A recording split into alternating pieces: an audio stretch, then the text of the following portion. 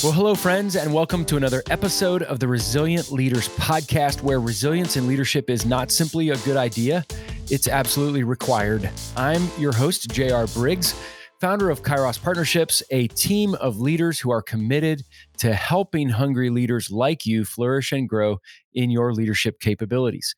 In addition to serving as host of this weekly podcast, I lead our team, which offers coaching, consulting, teaching, training, and equipping for various leaders.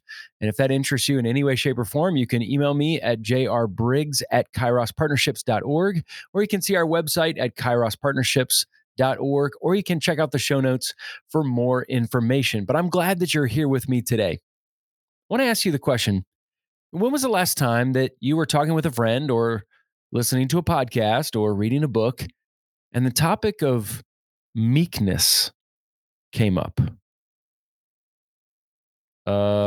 Maybe it's been a while, or maybe it's never come up in conversation for you. If I asked you to name one politician who embodied meekness, could you name one? Or if I asked you to name any leader who you believe embodies meekness, could you name one? If you struggle to name even one leader who embodies meekness, you're not alone. Meekness is not a virtue that our culture holds in high esteem. In fact, it's quite misunderstood. We often think of a meek person as weak. I hate the fact that meekness rhymes with weakness. Maybe you think of someone who's mild and timid, kind of milquetoast. When people utter the phrase meek and mild, it's often said pejoratively. I mean, let's be honest. When we think of someone who's meek, we think of someone who's a wimp much of the time, don't we? Again, I just loathe the fact that meekness rhymes with weakness. Ironically, when we truly understand the virtue, the two words aren't anywhere close to each other.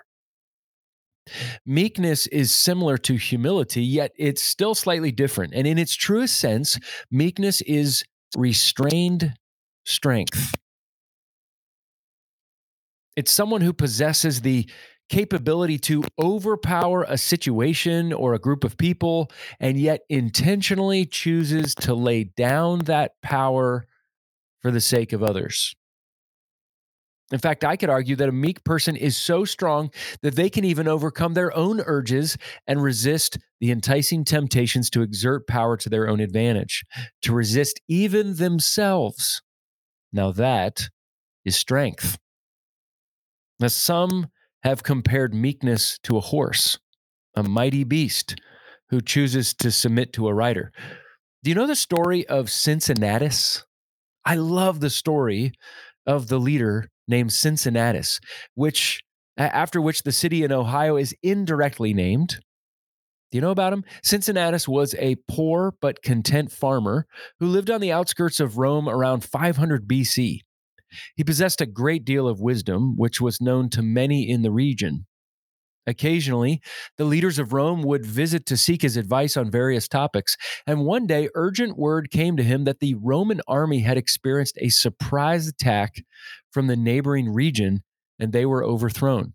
The situation was desperate, and after hearing the grim report, Cincinnatus calmly looked at his wife and said, "I fear, Rusilla, our little field must remain this year unsown."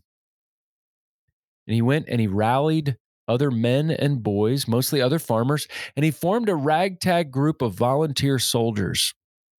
And miraculously, the fledgling army pushed back the attackers and freed the Roman soldiers, ultimately saving the city of Rome from imminent attack and overthrow. Upon arriving back into the city of Rome, Cincinnatus was hailed as a hero. The people knew full well that they owed their very lives to this man. The people lauded and praised him as he paraded through the city, and he was given a golden crown, and the citizens declared him king of Rome. And you think, King Cincinnatus? Why have I never heard of him before? Because Cincinnatus did something quite shocking. He declined the offer. Instead, he returned to his little farm. He believed his cause to serve his city was completed, and now it was time for him to head home to his wife and return to his work on the farm. And he continued to work hard in contented poverty, tilling his field until he died in obscurity.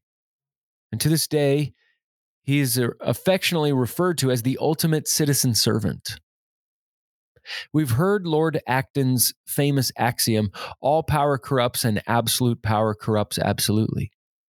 While certainly true in most circumstances, there are exceptions. Meek people tend to use their power and steward it well with the sole purpose of serving others, oftentimes at the expense of their own name, reputation, and personal advancement. There was a war general about 250 years ago who revered Cincinnatus. Maybe you've heard of him. His name was George Washington. And after George Washington led the American colonies to victory over the British, he was offered the chance to become king of the new nation. But he remembered Cincinnatus. And he, like Cincinnatus, refused to be king of America. Instead, he served as president with intentionally limited power, and then a few years later stepped down saying his duty was now complete. Both Cincinnatus and Washington cared about a cause greater than themselves. They sought no other reward but service, and they knew the counterintuitive nature of power. They actually gained more power when they gave it away. You learn more about the character of a leader when they relinquish power than when they gain it. Now, you know on this podcast that my faith informs my leadership, and I spend time reading and studying the Bible each morning. Scripture has much to say about this concept of meekness. Abraham was described as meek. Moses was described as the meekest person on earth. David possessed it. Paul spoke about meekness. And of course, Jesus. Jesus exhibited meekness like no one else in history. He modeled meekness by submitting to his Father, his friends, and even his enemies. I've often found it mind-boggling that Jesus, the very Son of God, submitted his power to be raised as a son of Mary and Joseph. In the Sermon on the Mount, found in Matthew chapters 5, 6, and 7, Jesus taught his listeners two things about the meek. He said that they're blessed and that one day they would inherit the earth. Think about that. Meek people, those who exhibit restrained strength, will inherit the earth. We see throughout the Gospels that numerous times where Jesus had the opportunity to increase his fame, popularity, credibility, and notoriety, especially after miracles and healings. And yet instead he slipped away and he told people, shh, don't share what just happened. He commanded people to keep it a secret with what they had just experienced. Now let's keep it real here for a moment. This is not what most leaders do in situations like these. Many, if not most of us, who are in a position of leadership and influence would have welcomed the opportunity, maybe even sought it out. We would have embraced it and relished it.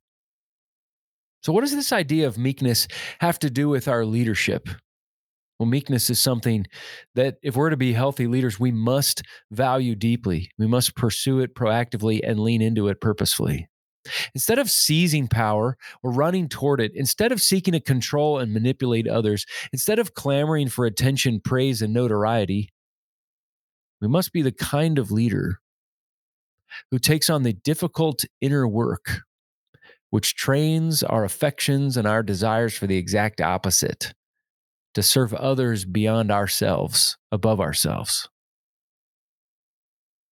As you think about your own leadership and the undervalued virtue of meekness, I challenge you to reflect on these 4 questions. Number 1, if those around me, family, friends, colleagues, those who report to me, if they were asked if I was meek, how might they answer? Number 2, do I even want to be known as being a meek person or a meek leader? Number 3, if I were ever described by others as exhibiting a life of meekness, what would have to happen in my own life for that to occur?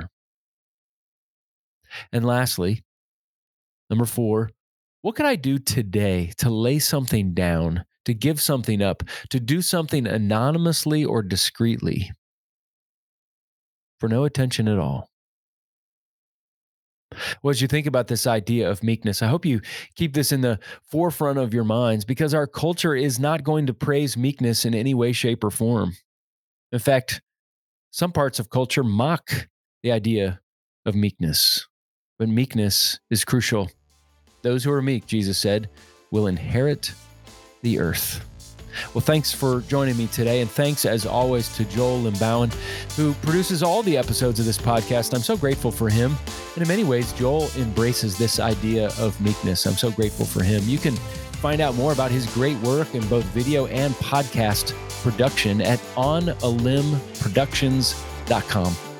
Will leaders be faithful, available, teachable, and hungry? Keep leaning in and learning, and remember that meekness is not weakness. No, in fact, it is the most important virtue in the life of a leader. Have a great week.